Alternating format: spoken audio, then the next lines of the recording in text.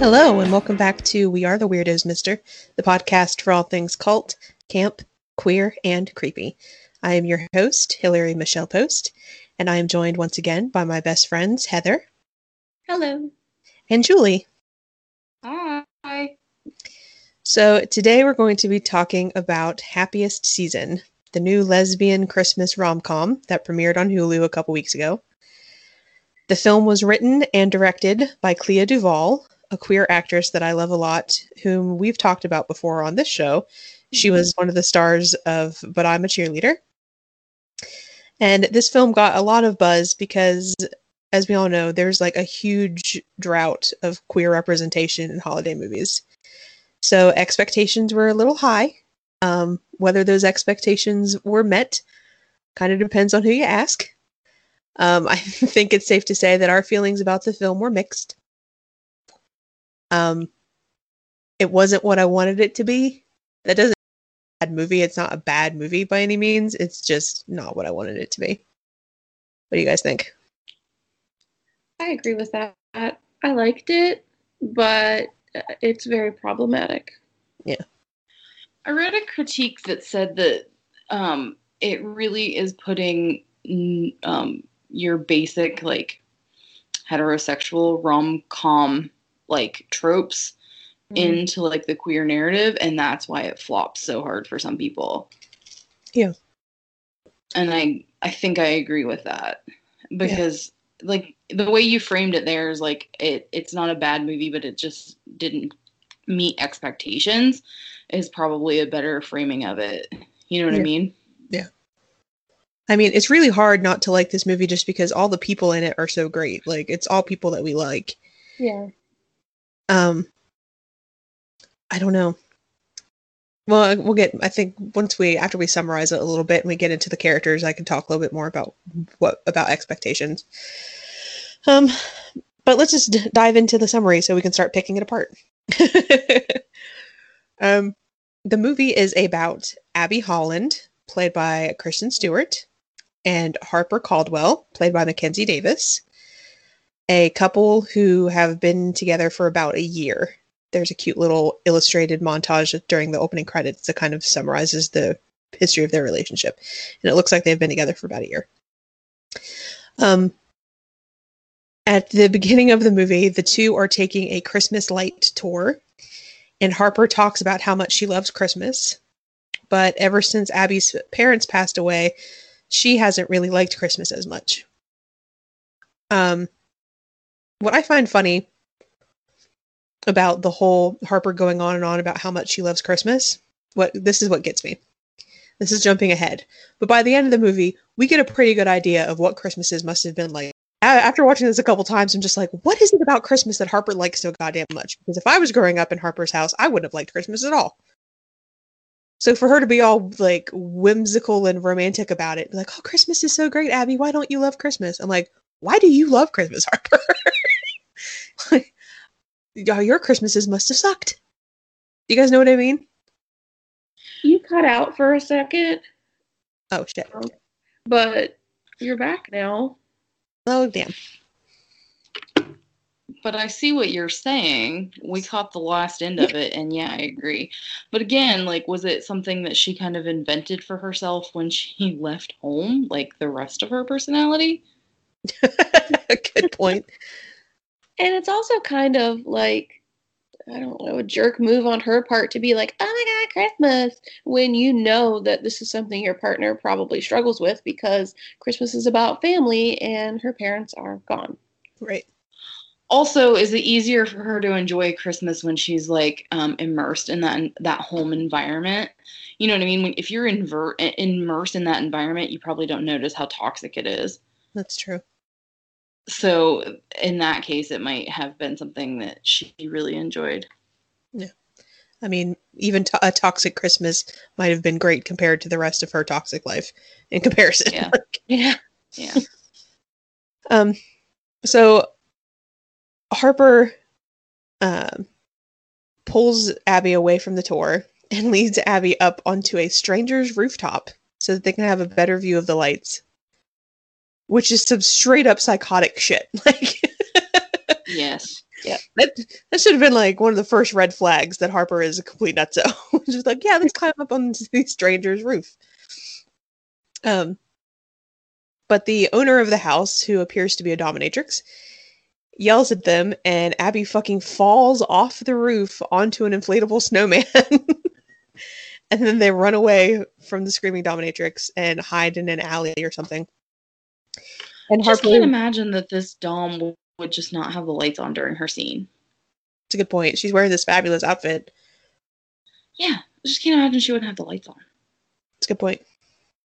Because it looks like there's no one's home, which presumably is why Harper chose it, but yeah. It's a good point. She's crazy. Just, oh my God. And Harper is still going on about how much she loves Christmas and how if Abby spent Christmas with her and her at her family's house, then maybe she'd appreciate Christmas too. And this whole scene would have made so much more sense if like Harper was drunk. She's just saying a bunch of stuff that like the next day she immediately regrets, and I'm like, why did you say the things that you said? You're an idiot. And the next morning, Abby is making breakfast for Harper and tells her that she wants to love Harper does. And so she agrees to go to Harper's parents with her. And Harper immediately starts backpedaling. Like, no, you don't have to, blah, blah, blah. But Abby insists. And that's where Harper should have come clean. You're right. Yeah. Yeah. Immediately. Abby, I guess, is a professional pet sitter, I guess, or something. She's a pet sitter and she is a PhD candidate. Yeah, I mean, so when you're getting a PhD, you got some side hustles. I missed the PhD candidate thing. That's cool. Okay, cool. In art history at Carnegie Mellon. Oh, that's right. They do talk about that. You're right. Because this movie is set in Pittsburgh, which I clocked immediately just by seeing a Pittsburgh Penguins logo because I'm that person. Yeah, really early on in the movie, you're like, is this Pittsburgh? And then it shows them like crossing the bridge. You're like, it's Pittsburgh! I'm really excited. I miss those bridges. I also, not to call Julie out or anything, but like as soon as this movie started, she was like negging Mackenzie Davis so hard. Like not even Harper, really Mackenzie Davis. Mackenzie Davis does have some really unfortunate hair in this movie. Yeah. Yeah. I think she's really pretty in real life, but in this movie, not so much. Yeah, no, she does not look good. No. So, because Abby's in charge of taking care of like a dog, a cat, a fish, the next scene, Abby is out at a coffee place with her friend John, played by the adorable Dan Levy. And she's explaining to him how to care for the animals while she's out of town with Harper. But John is not really paying attention. He's looking at his phone because he left a guy in his apartment and he's tracking him to make sure he leaves. And Abby says, "You're tracking him?" And John's like, "Yeah, I track everybody. If the NSA can do it, so can I." And they leave the coffee shop to go to a jewelry store where Abby picks up an engagement ring. And John points out that marriage is heteronormative patriarchal crap, but Abby just says that Harper is her person and she wants to build a life with her. And that she plans on asking Harper's dad for permission before proposing on Christmas morning. Even as an engaged person, I loved that whole bit. I know, it was really cute. Especially, I also imagine giving her a hard time because they haven't only been together for a year. Yeah. But, you know, they're lesbians. They probably moved in together after like 3 months, so. Where was I? Oh. That's a hurtful stereotype. It's a stereotype because it's real. And you know what? Here's why it's real. Let me get on a soapbox here. That is a totally accurate stereotype. And it's because, like, if you're going to live with somebody that you're in a relationship with, it's way easier to live with someone of the same gender because it's not as much of a transition. You know what I mean? Whether you're like in a place emotionally in terms of your relationship to be with somebody doesn't necessarily you're ready to be to live with like a new person in general, whether it's your partner or not.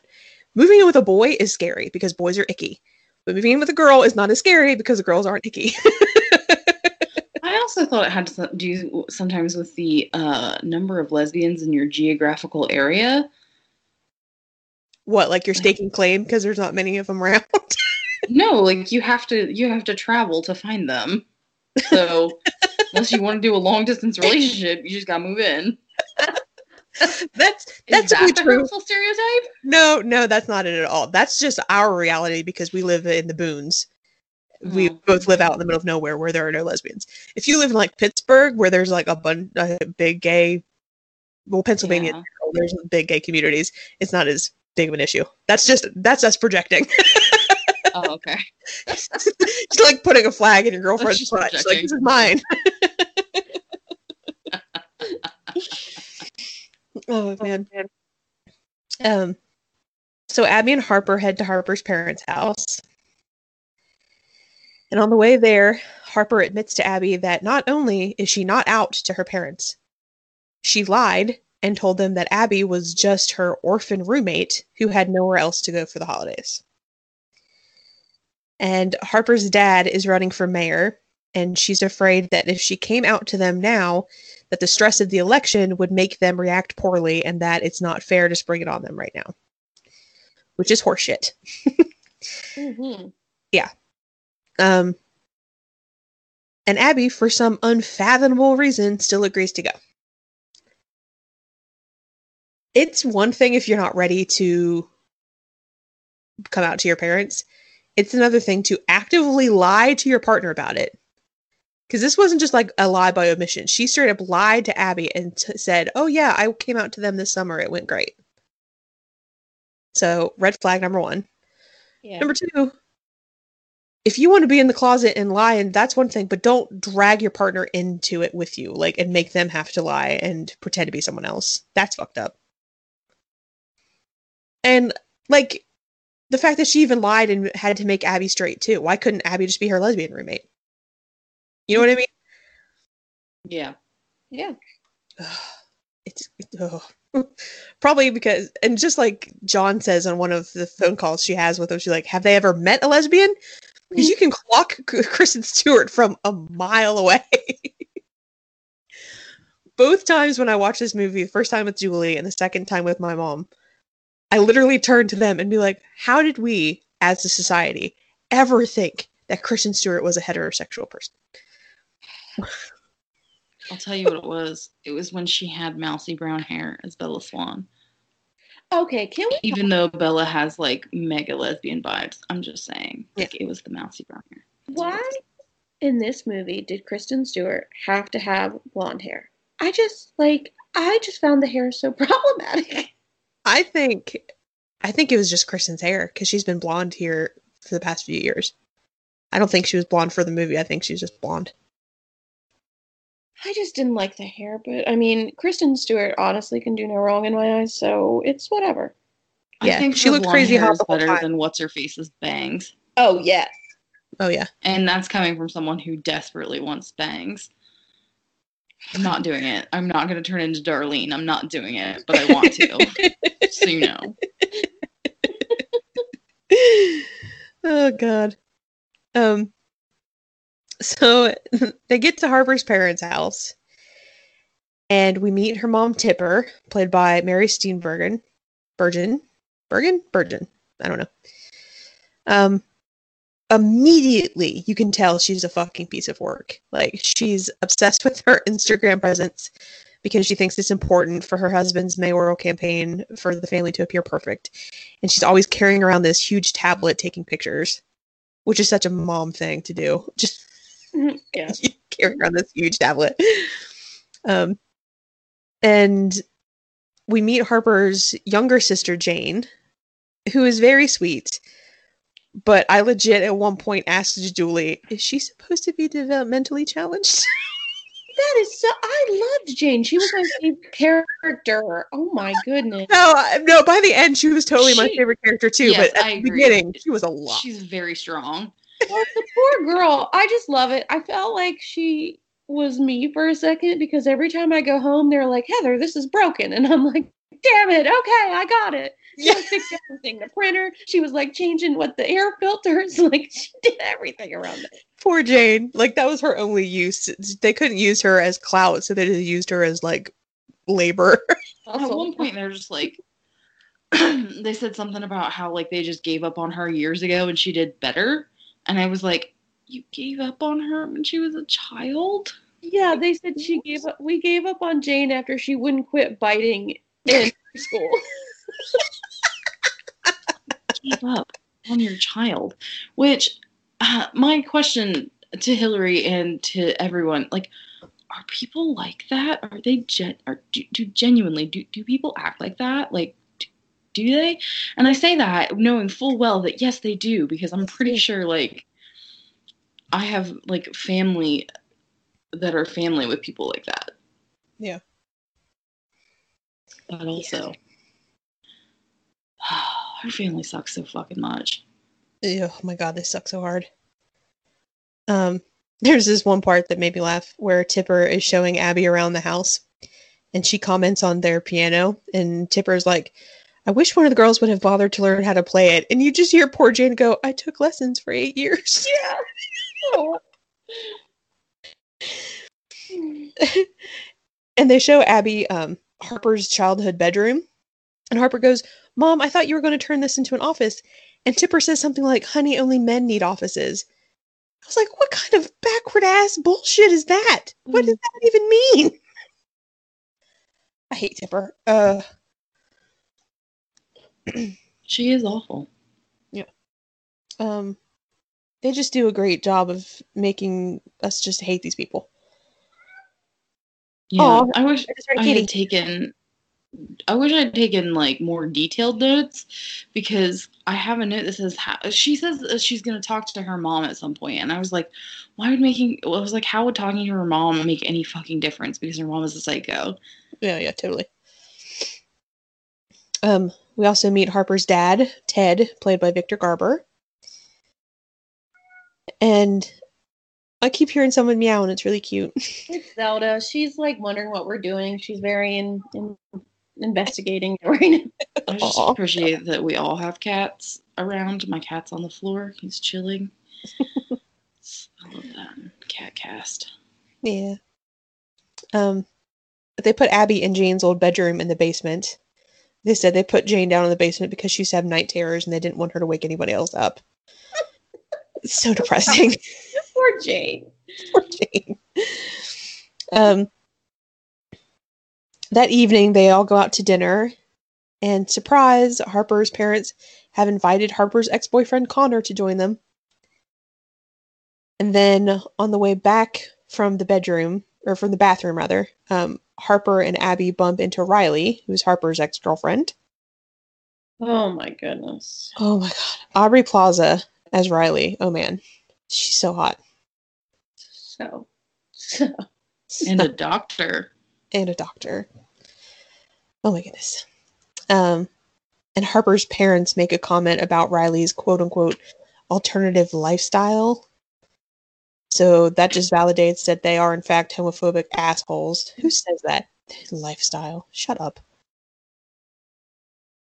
And I like that they put that in there too, because it shows that like the fear of their biases isn't based entirely on this campaign. Like there's inherent bias there somewhere. Yeah.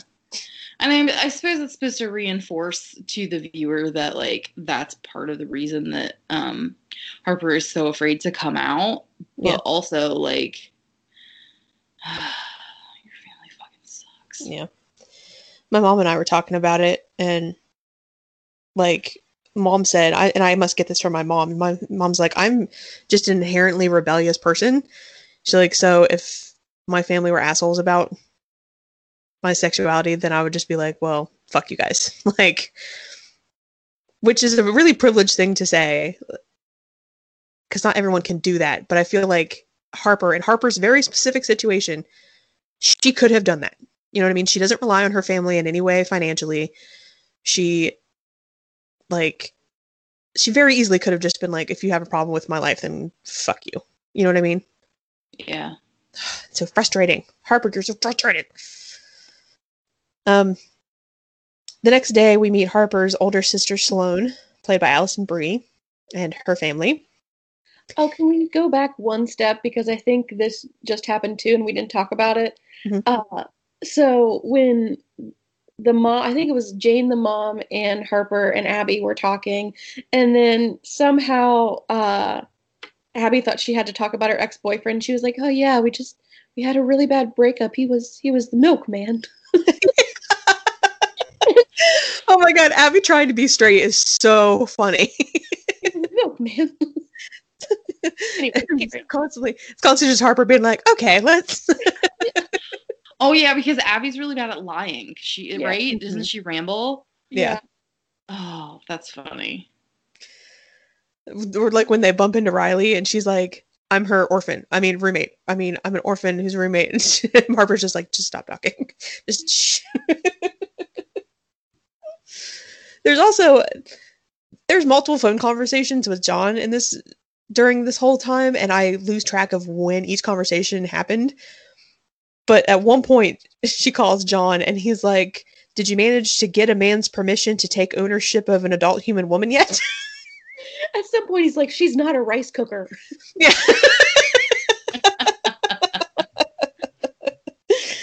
Oh man.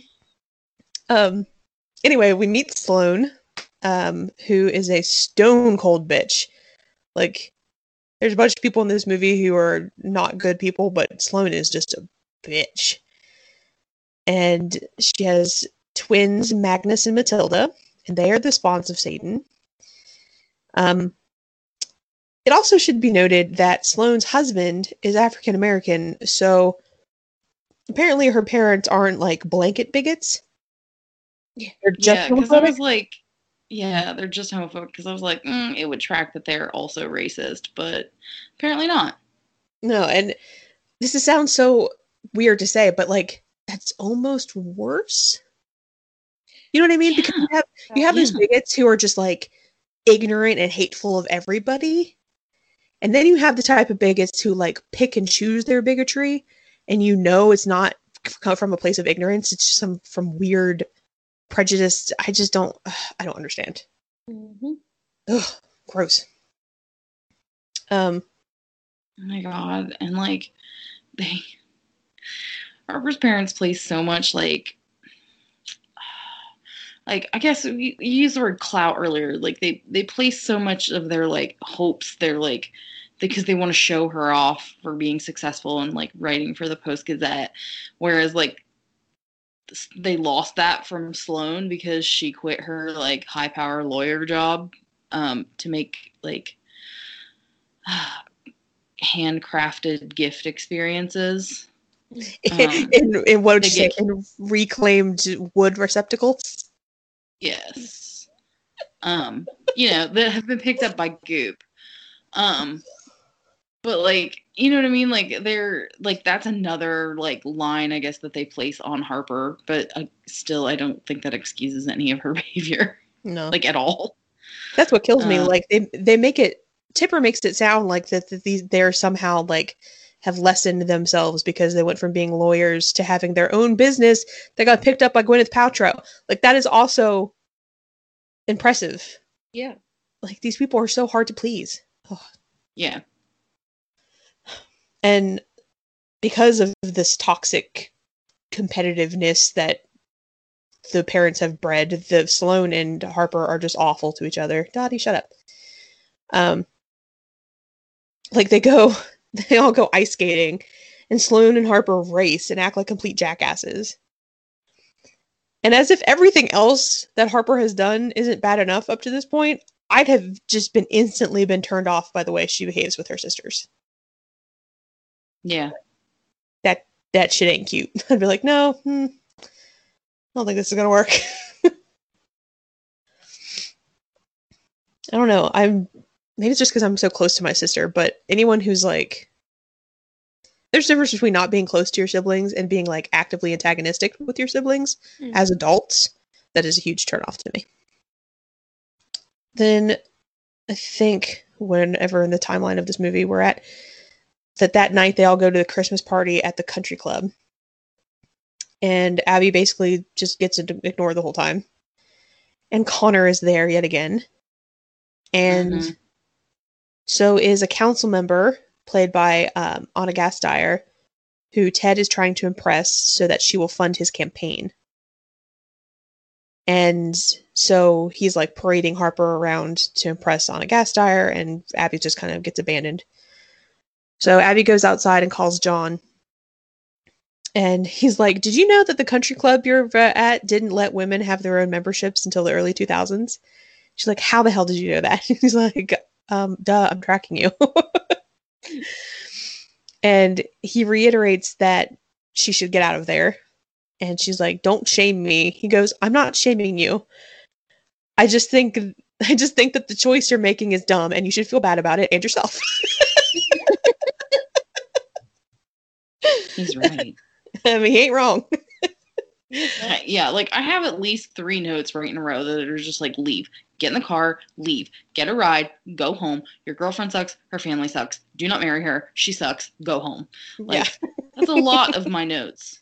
I know we already kind of talked about this, but like, I mean, as soon as she told me in the car, I don't care if we were 10 minutes away or not, I'd be like, I am not putting myself in this situation. Like, hell no. Like, just I'll drop you off and you'll find your own way back to our apartment because I'm not doing this. Yeah. Yep. Yeah. And like, okay. All right. So again, me being me. So like, I think where her family lives is in Swickley, which is like the rich burbs of Pittsburgh. So it shouldn't really be that hard to get a ride. Like, she must have other friends in the city. Like, can someone not just come pick her up? Like, seriously. How far away is or where they live to, like, do they also? It's like 20 minutes. And I know it's set in Swickley because they passed by a store called Gather and I went to a party there. So I know, you know what I mean? Like, that's how I'm like, I think in reality, that's the case, but in the narrative of this story, that's not supposed to be the case. I don't think it's like it's supposed to be further away. Yeah, it's totally supposed to be further away. Yeah, because there's that point where if they only live 20 minutes away, I mean, how do they not just run into each other? You know? Yeah, first off, yeah, totally. Yeah, because she said something to Connor about the distance, and I was like, but that's not that far away. Yeah, but supposedly that's like college and stuff too. Yeah. I mean, there's a bunch of inconsistencies in this movie. I even saw in the trivia that like there's that scene later where Harper and Jane are at the wine store. They don't have wine stores in Pittsburgh because of how their liquor laws work. So like, it's just a magical fairyland where stuff doesn't make sense. So back at the country club party, when Abby's outside talking to John, she gets off the phone and she realizes that Riley was outside and overheard everything. And Riley, rather cryptically, says, I can relate, and goes back inside. Which, there's a payoff to that later. So, later that night, Abby tries to sneak up to Harper's bedroom, and which is so dumb because they're adults and she could just be like, I need to go talk to Harper about something. Yeah. But instead, she's like creeping through the house and trying to avoid everybody. And Tipper is coming down the stairs, so she hides in the utility closet, but she steps on the Roomba, which makes the Roomba move, which makes everything fall over. And Tipper opens the closet and she has to pretend that she was sleepwalking. Which I hated there, like, this goes back to what Julie said about the typical, like, tropes of, like, a Hallmark movie. But, like, they had to make, like, oh, why are you in the closet, Abby joke? Like, come on. Like, this was actually written by a gay woman and we have to go there? Like, that's just problematic for me. Like, well, what? Like, can't we just get past that? And I don't know. Exactly. I said, how could Clea Duvall do this to me? And then I realized it's because I called her a greasy dyke when we did the other thing. That's why she did this. It was an attack toward Julie this entire movie. Yeah, me. Obviously. Oh. Sorry, I'm adjusting. I'm laying down because my legs hurt. Okay. Okay, where were we? Sorry. No, it's right. No, I agree with you though, Heather. I don't think it was like it shouldn't have been like I get it, but like also why? Have we not progressed past the need for that joke? Right. Yeah. I mean, we've progressed beyond the need of this movie. Like the fact that this movie is well, yeah, first of all, it is. That's another thing we haven't mentioned. Is the exact same plot of Les Bomb, which I've even covered on this show. But like this movie is so white. First off, everyone's white for the most part. Like at this point we should be having multiple queer holiday movies to choose from with multiple ethnicities and different types of queer people and trans people, and it's so I don't know. It's disappointing. Yeah, I think I wouldn't mind the nuance of the coming out story if it was like from an ethnic point of view, you know what I mean? Like when you have like these other expectations, like that stuff, I probably wouldn't mind as much. But when it's a white girl, I'm like, what do you got? What do you like? What problems do you have? Right, it's a white rich girl too. Yeah. Everyone's always rich in these Christmas movies. There's like very rarely like anybody that's middle lower class. Yeah. I watched this with my partner and he was like, why don't they ever go home for the holidays to like a trailer park? He's like, what is this? Right? Yeah. I mean, that's real life. Yeah. Yeah, like I mean sometimes they go home and like the family farm is in jeopardy, but it's always like a big farm. It's not like what I live on. It's always like some big industrial thing. Right. So, Abby goes back down to the room she's staying in, and Harper sneaks down to Abby's room instead. And they have sex, and Harper spends the night in the room. And then Tipper and the twins come to Abby's room the next morning, and Harper has to hide behind the door, but the twins spot her. And Abby has to be like, shh, don't say anything.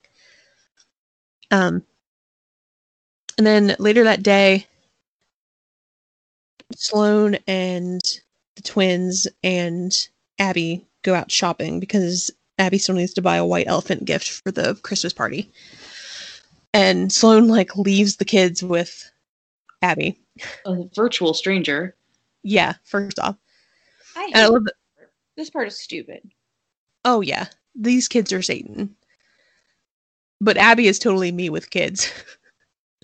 Just the way she's like, you guys want to come on. Follow me. I'm so bad with kids. Oh, are you though? Yeah, I am.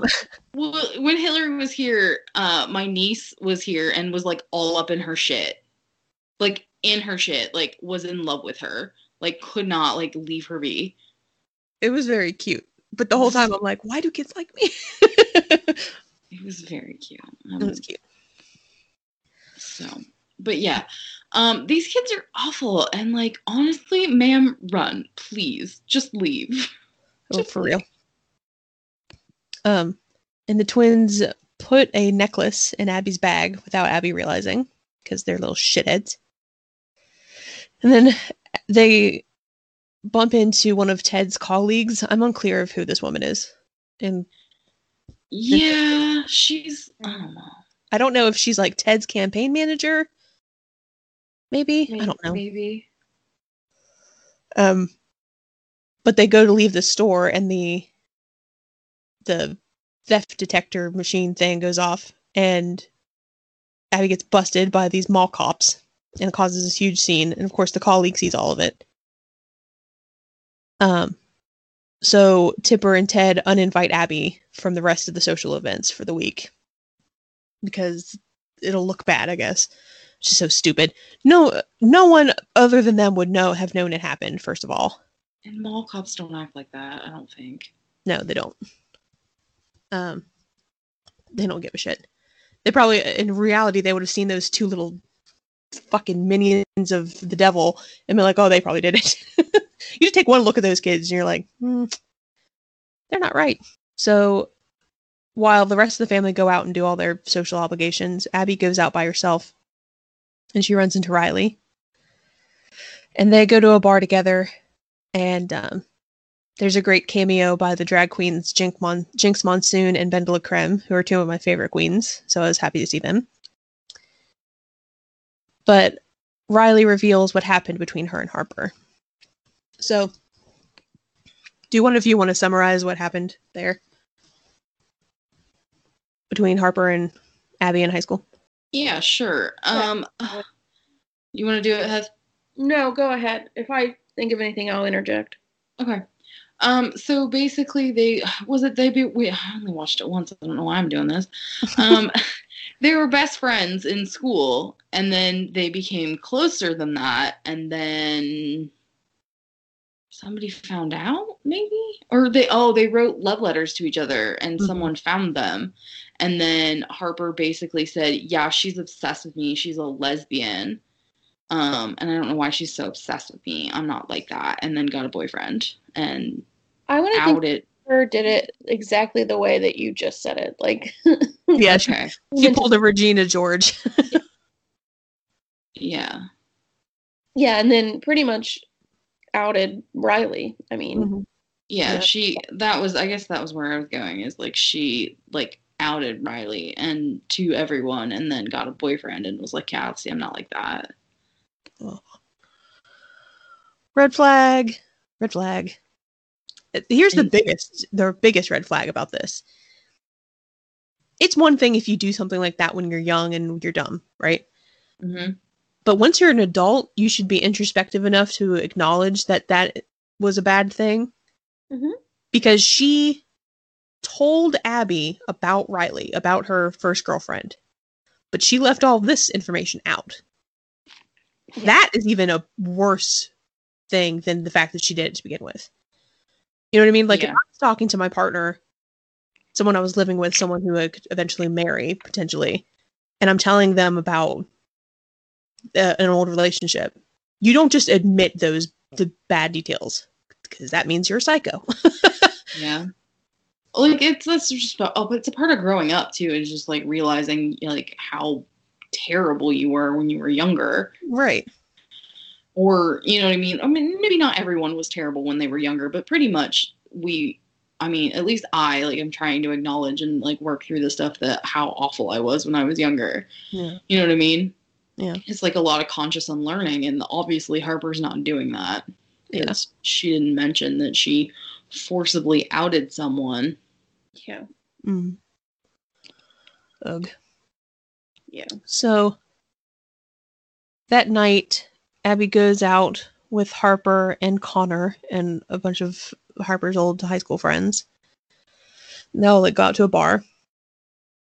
But Abby goes home first, and Harper stays out until 2 a.m. without her, and she doesn't reply to her texts or anything. She's basically just real shady and weird. Which earlier in the day, she was like, Abby, I'm sorry that you can't go to this party, the big misunderstanding, whatever, but let's spend time together tonight. Specifically said, tonight is going to be for us to just hang out and get away from my family, and then goes and decides to hang out with her friends, which aren't really her friends. Let's be real. Her high school friends that are awful. Yeah. And her ex-boyfriend. Yeah. Ugh. And the next morning, Abby goes to check on Harper, and Harper's a huge cunt about it, too. Accuses Abby of keeping tabs on her, and she's just a huge asshole for no reason. Ugh. Oh, she asks for space. Oh, yeah. Just space for each other. And I'm like, you live together. Yeah, you live together. You dragged her there. Yeah. Oh, my God. So frustrating. So Harper goes out with Jane to run errands, and Abby goes out shopping with Riley. And Harper sees them and has the fucking nerve to get jealous after she spent the entire night out at a bar with her ex-boyfriend. Right. And what is even her like thought process right now? Is she so self-absorbed that she can't even see why Abby would be upset and be like, "I need space right now"? Do you not see this entire situation where you brought your partner to where she has to like hide herself and your relationship? Like how that's just the beginning, like the tip of the iceberg of all this shit that you're making her go through, and you're like, "I need space." Like you can't like what? Sorry, I'm done. No, you're right. 100%. Harper. Harper. It's so frustrating. Doesn't this movie just fill you with warm, fuzzy holiday feelings and not complete white outrage at every 3 seconds? Sorry, Bruce just came into the room and he just nodded as soon as you said that. He was like, yes.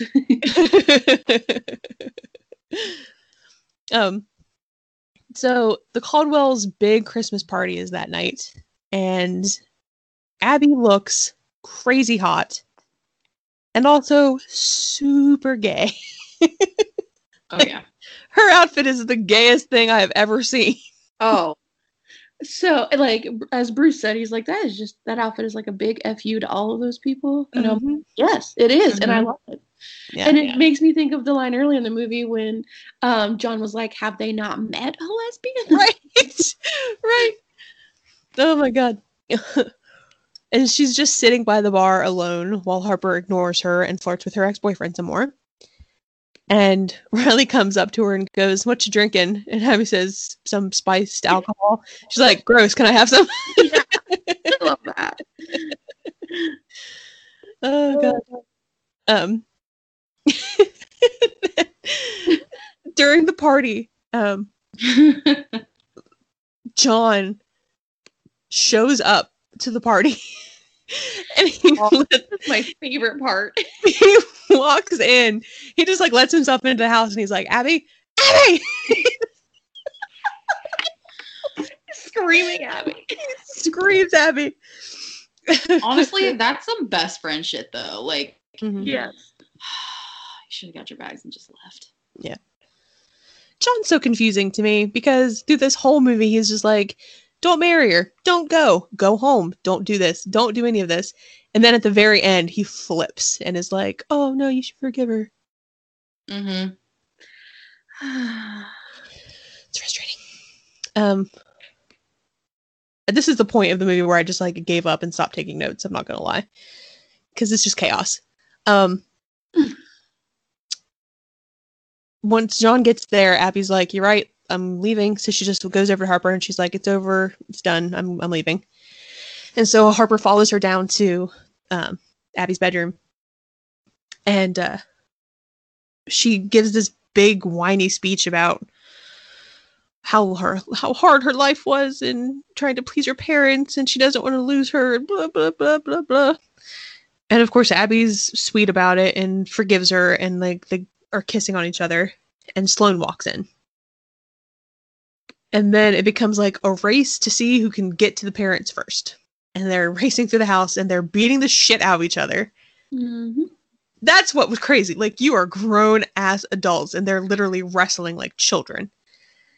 And while they're wrestling, they open up the utility closet and Sloane's husband is in there with the campaign manager or whoever she is. And so now it's a race of whose secret gets outed first because Sloane's getting a divorce, clearly. So they make this huge scene in front of everybody. And Sloane outs her. She outs Harper. She says, Harper's a lesbian, Abby's a girlfriend. And this is the worst part to me. Because after all of this, after all the lying and the bullshit and the being terrible, she gets outed, outside of her control. And even still then, she still lies and says, no, I'm not. She's lying. Well, that would have been it. That would have been the final straw. Like, I think Julie and I even like paused the movie at this point. It was just like, there is absolutely no way she can redeem herself from this point on. Nope, that's what I said. Yeah, no, there's no redemption there. I mean, by the magic of movie miracles, there is, but in my heart, there's not. There's nothing you could do to come back from that. I will say one thing. This is the only only redeeming quality for Harper at this point. I mean, as far as her and Abby's relationship, she's awful. No, not going to get redemption from me. Yeah. However, she never tells Sloane's secret. You're right. She doesn't. And she could have, but she didn't. That's true. But no, what she does instead is almost worse. She picks up the painting that this gorgeous painting that their sister made, has spent 100 hours on, and slams it over Sloane's head, destroying it. Poor Jane. Poor Jane. Yeah. Oh, God. So, effectively, the party's over. Everyone leaves. And while they're leaving... Well, no, that's not true. People are starting to leave. But after Harper's like, that's not true, I'm not a lesbian, blah, blah, blah. John and Abby walk out. And they're walking around. And John reminds Abby that coming out can be really terrifying for gay people. But that has nothing to do with Harper's love for her. Blah, blah, blah. Making a jerk-off motion. And he's right. Like, everyone's coming out story is different and everyone's situations are different. And, Abby, before her parents died, her parents were supportive. But, John is like, in my situation, my dad kicked me out and didn't speak to me again for, 20 years. However, that doesn't... Like, he talks about how Harper's not ready, blah, blah, blah. And, I can understand that. And Abby says a line like, well, I want to be with someone who is ready. But I think the bigger point is Abby deserves to be with someone who's ready. And people like Harper needs to figure out her shit and her life. And people, Abby doesn't, just because Harper's not ready doesn't mean that Abby has to stay with her. Exactly. People are so quick to coddle people who aren't ready to come out of the closet yet. And I get it, and they're right. You can't force someone to come out of the closet. But you also can't force someone to stay in a relationship with someone who's not emotionally available to you. Yeah. And it was like at this point, I majorly paused the movie and I was like, am I just a privileged asshole? Because, my parents didn't disown me when I came out, and they wouldn't. I could bring a woman home tomorrow and they would accept her with open arms. Does that skewer how I'm viewing this movie? And Julie's like, no. No, not at all. Not at all. Because if she wasn't ready, going back to the beginning, as soon as she woke up the next morning and Abby was like, yeah, I want to go with you, she should have said, no, actually, this is what is going on. She should have just been up front with her. And then if Abby decided, Abby could decide from there, right, what to do. And it was just because Harper just lied and she didn't want to get caught in her lie, I guess. Right. That's the difference to this movie, between this movie and Les Bomb too, because in Les Bomb, I feel like the girl, I can't remember the character's name, but the girl who wasn't ready to come out yet, it was a lot more sympathetic, because the reason we hate Harper isn't because she's not ready to come out yet. The reason we hate Harper is all the other shit she does along the way. Yeah. It's the lying, and then the inability to be introspective about how she's treated people in the past. Yeah. And I mean, is it really, I guess, if you give them that, it's is it really her fault? Her whole fucking family sucks, so of course she sucks too? Well, I mean, we all have some family that sucks, and we don't suck. That's true. Yes. I try not to suck, but sometimes I do. Well. But yeah. Yeah, and at some point you have to be she came from a family who sucked, but she has to take ownership of it now. She's an adult. I get why she does some of the things she does, but dude, all of the hurt you bestowed on other people, and you're not taking any sort of I don't know what word I'm trying to say. What's the word I want? Responsibility for it, I guess. Yeah. So And now everyone has like left the party, and on their way out, Harper finally apologizes to Riley, which Whatever. It's talk about being like 15 minutes too late. Too late. 15 years rather. And I even said, I don't know if I said it to you guys or just to Bruce, when Harper was like, I'm sorry. I think if I was Riley, I'd just be like, for what? What are you sorry for? Like, what are you talking about? Like, why don't you revisit it and really think about what you're sorry about? Yeah, totally. Conveniently, now that everyone is gone, Harper finally tells the truth to her parents and confirms that she is a lesbian and that she loves Abby.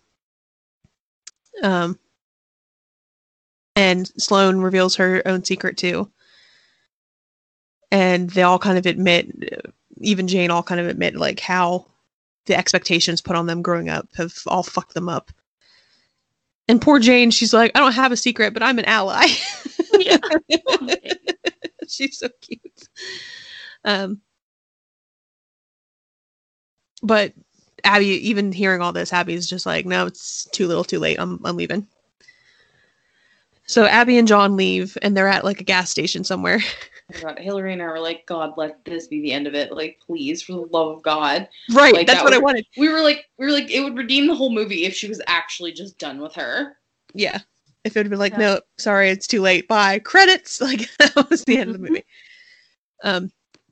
When they were at this gas station, and John is like, has a bag of chips, and he's reading all the disgusting ingredients in it, and he's like, I can't believe the poison that we put in our bodies, that the companies expect to put in our bodies, and he just puts chips in his cart.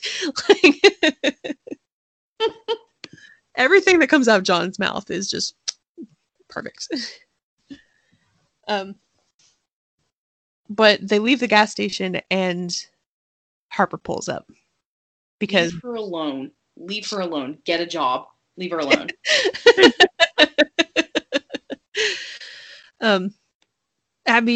Harper goes after Abby to apologize and confesses that she truly loves her and wants to build a life with her.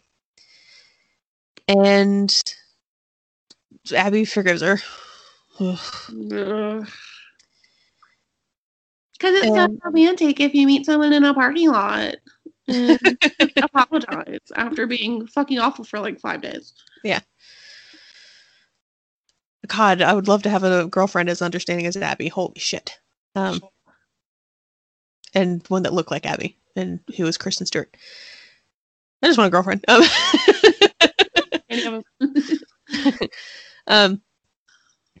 But they go back to the house, and like they show Tipper and Ted talking, and it's all a bunch of bullshit. It's basically, Tipper being like, look what we did to our kids, and Ted needs some time, which and Tipper's like, I've always wanted to do karate, and he's like, I see what you're doing here. It's like, I don't like flowers. But Ted, quote, still needs some time. But then next morning is Christmas morning, and he comes out and he apologizes to his daughters.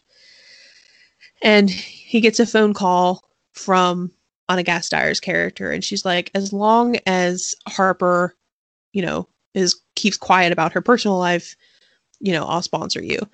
And he turns her down, which good for you, Ted. The first genuine thing he did in the entire movie. Right. And then they finally take another big family picture, and they include Abby.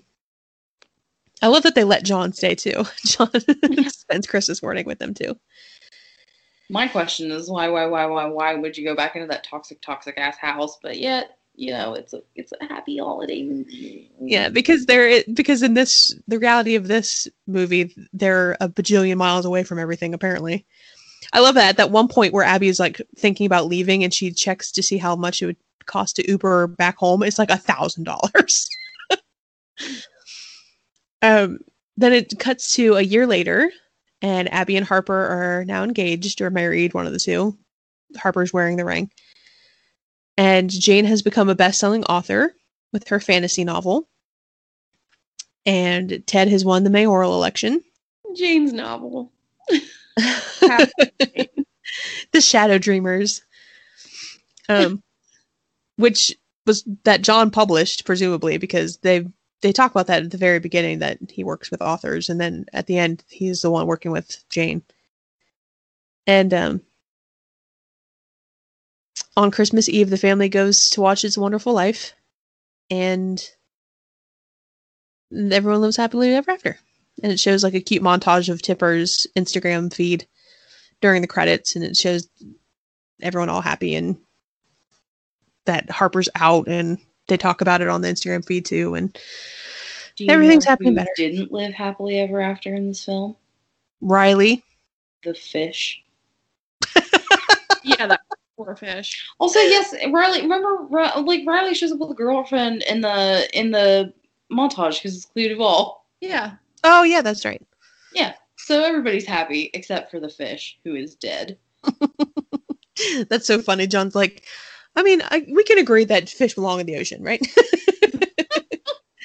If I would want to buy a fish that looks exactly like this one, where would I go about doing that? You know what? I'll just Google it. Oh goodness. I mean, not to be like really horrible, but Abby had some responsibilities that she probably should not have left to someone who wasn't paying attention to her. Yeah. But I understand why she did.